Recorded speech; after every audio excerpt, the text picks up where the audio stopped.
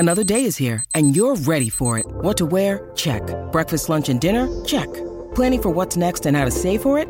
That's where Bank of America can help. For your financial to-dos, Bank of America has experts ready to help get you closer to your goals. Get started at one of our local financial centers or 24/7 in our mobile banking app. Find a location near you at bankofamerica.com/talktous. What would you like the power to do? Mobile banking requires downloading the app and is only available for select devices. Message and data rates may apply. Bank of America N.A., member FDIC. As first reported by thewolverine.com Monday afternoon, Jim Harbaugh will be suspended after all. Michigan has self-imposed a 3-game suspension for the ninth-year head coach to begin the 2023 season. That means he'll sit out against East Carolina, UNLV, and Bowling Green. Before we get into all that, make sure to like this video on YouTube, subscribe to our YouTube channel, and head to thewolverine.com for all of your Michigan football, basketball, and recruiting news and analysis. Sign up right now. Become a premium subscriber for just $1 for your first month. Perfect time to get in here as the football season is getting going. Michigan just 12 days away from opening the year.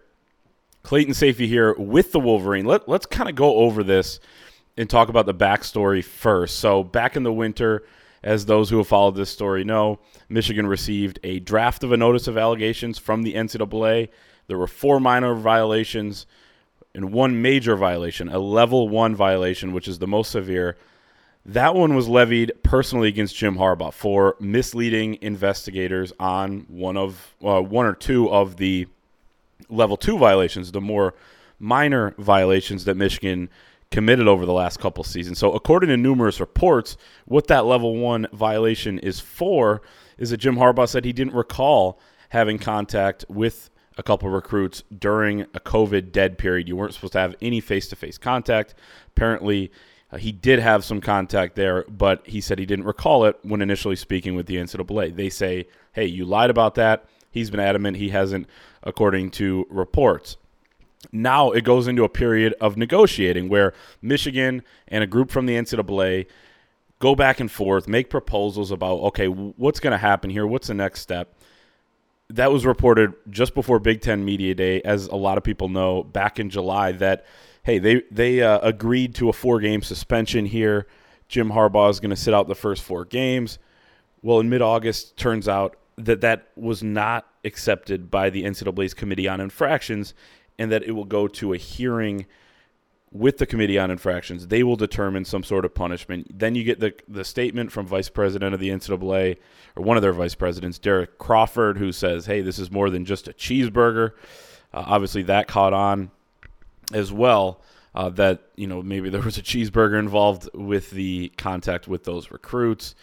And that's kind of where it stood. Hey, this is going to be pushed off. He's not going to be suspended this season unless Michigan self-imposes something. And that leads us to today, where Michigan does self-impose a 3-game suspension. So the 4-game suspension that was proposed by Michigan and the NCAA was not accepted by the Committee on Infractions. Michigan goes ahead with its own only 3-game suspension for East Carolina, UNLV, and Bowling Green.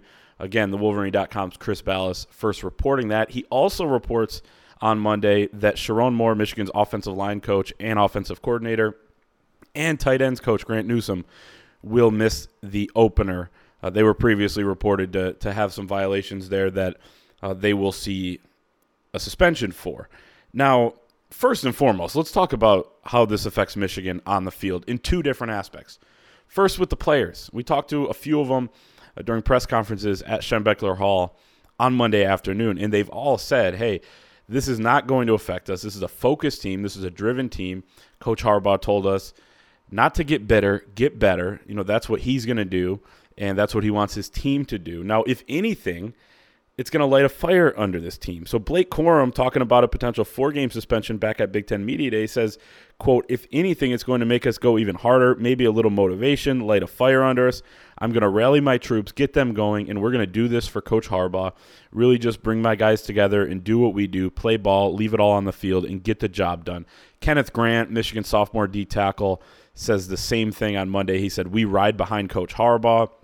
If anything, we're going to have more fire in those first 3 games.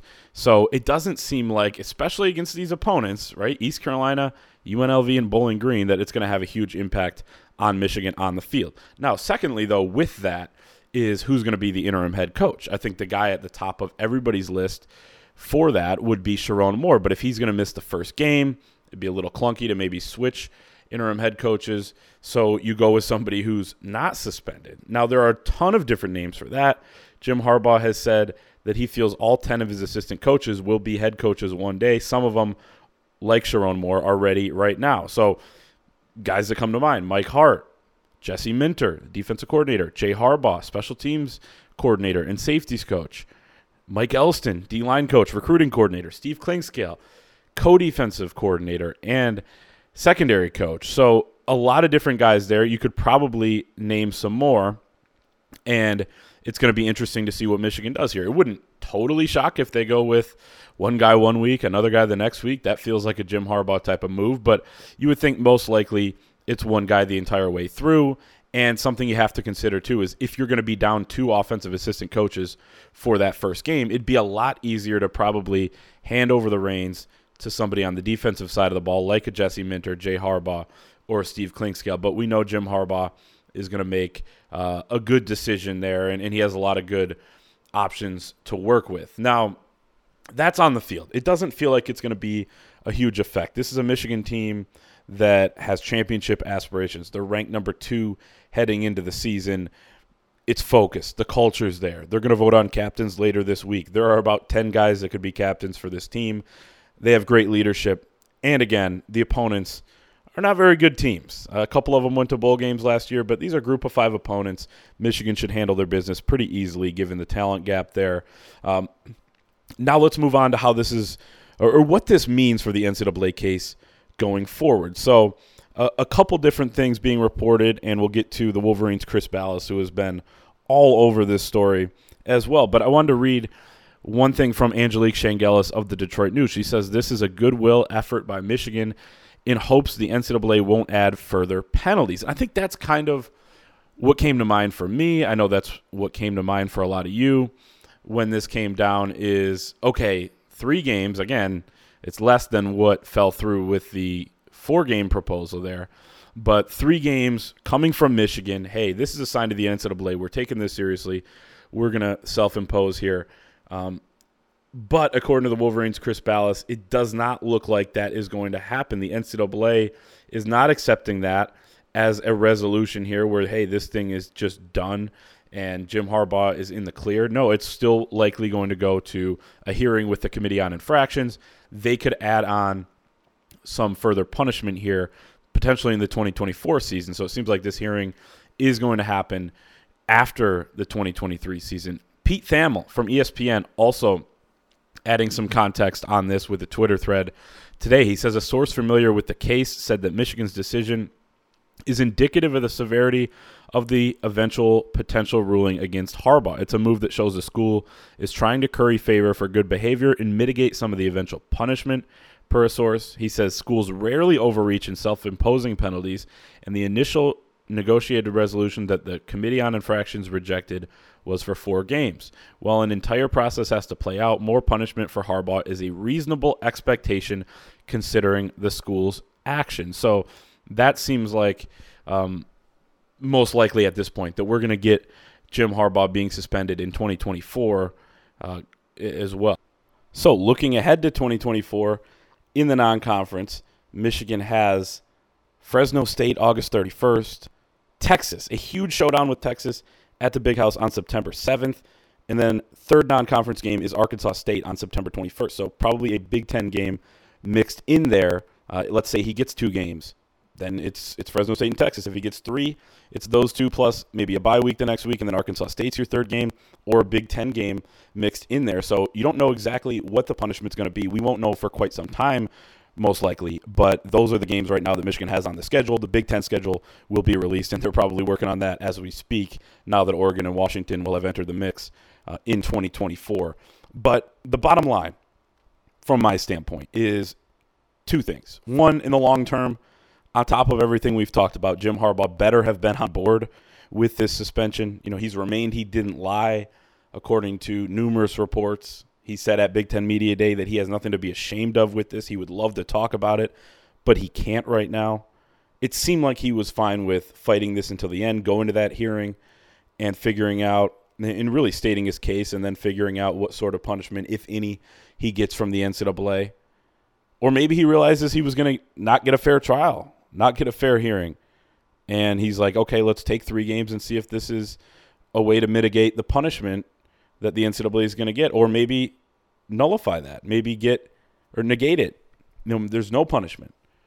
Who knows? But Jim Harbaugh better have been on board with this, because you don't want to upset him, tick him off, have any sort of saltiness there, because he could have options after the 2023 season, and you want to keep him in Ann Arbor, no doubt. In last thought, in the short term, again, this likely won't affect Michigan during these 3 games this season. Jim Harbaugh has prepared this team really well through this point. He's still going to be able to be there during the weeks.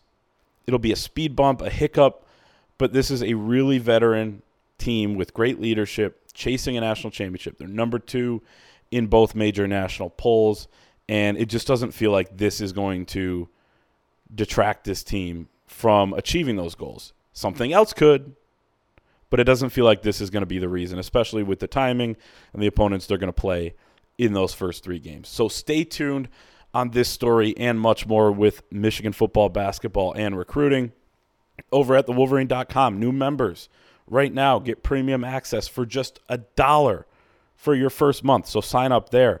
Also, like this video on YouTube, subscribe to our YouTube channel, and we will see you next time.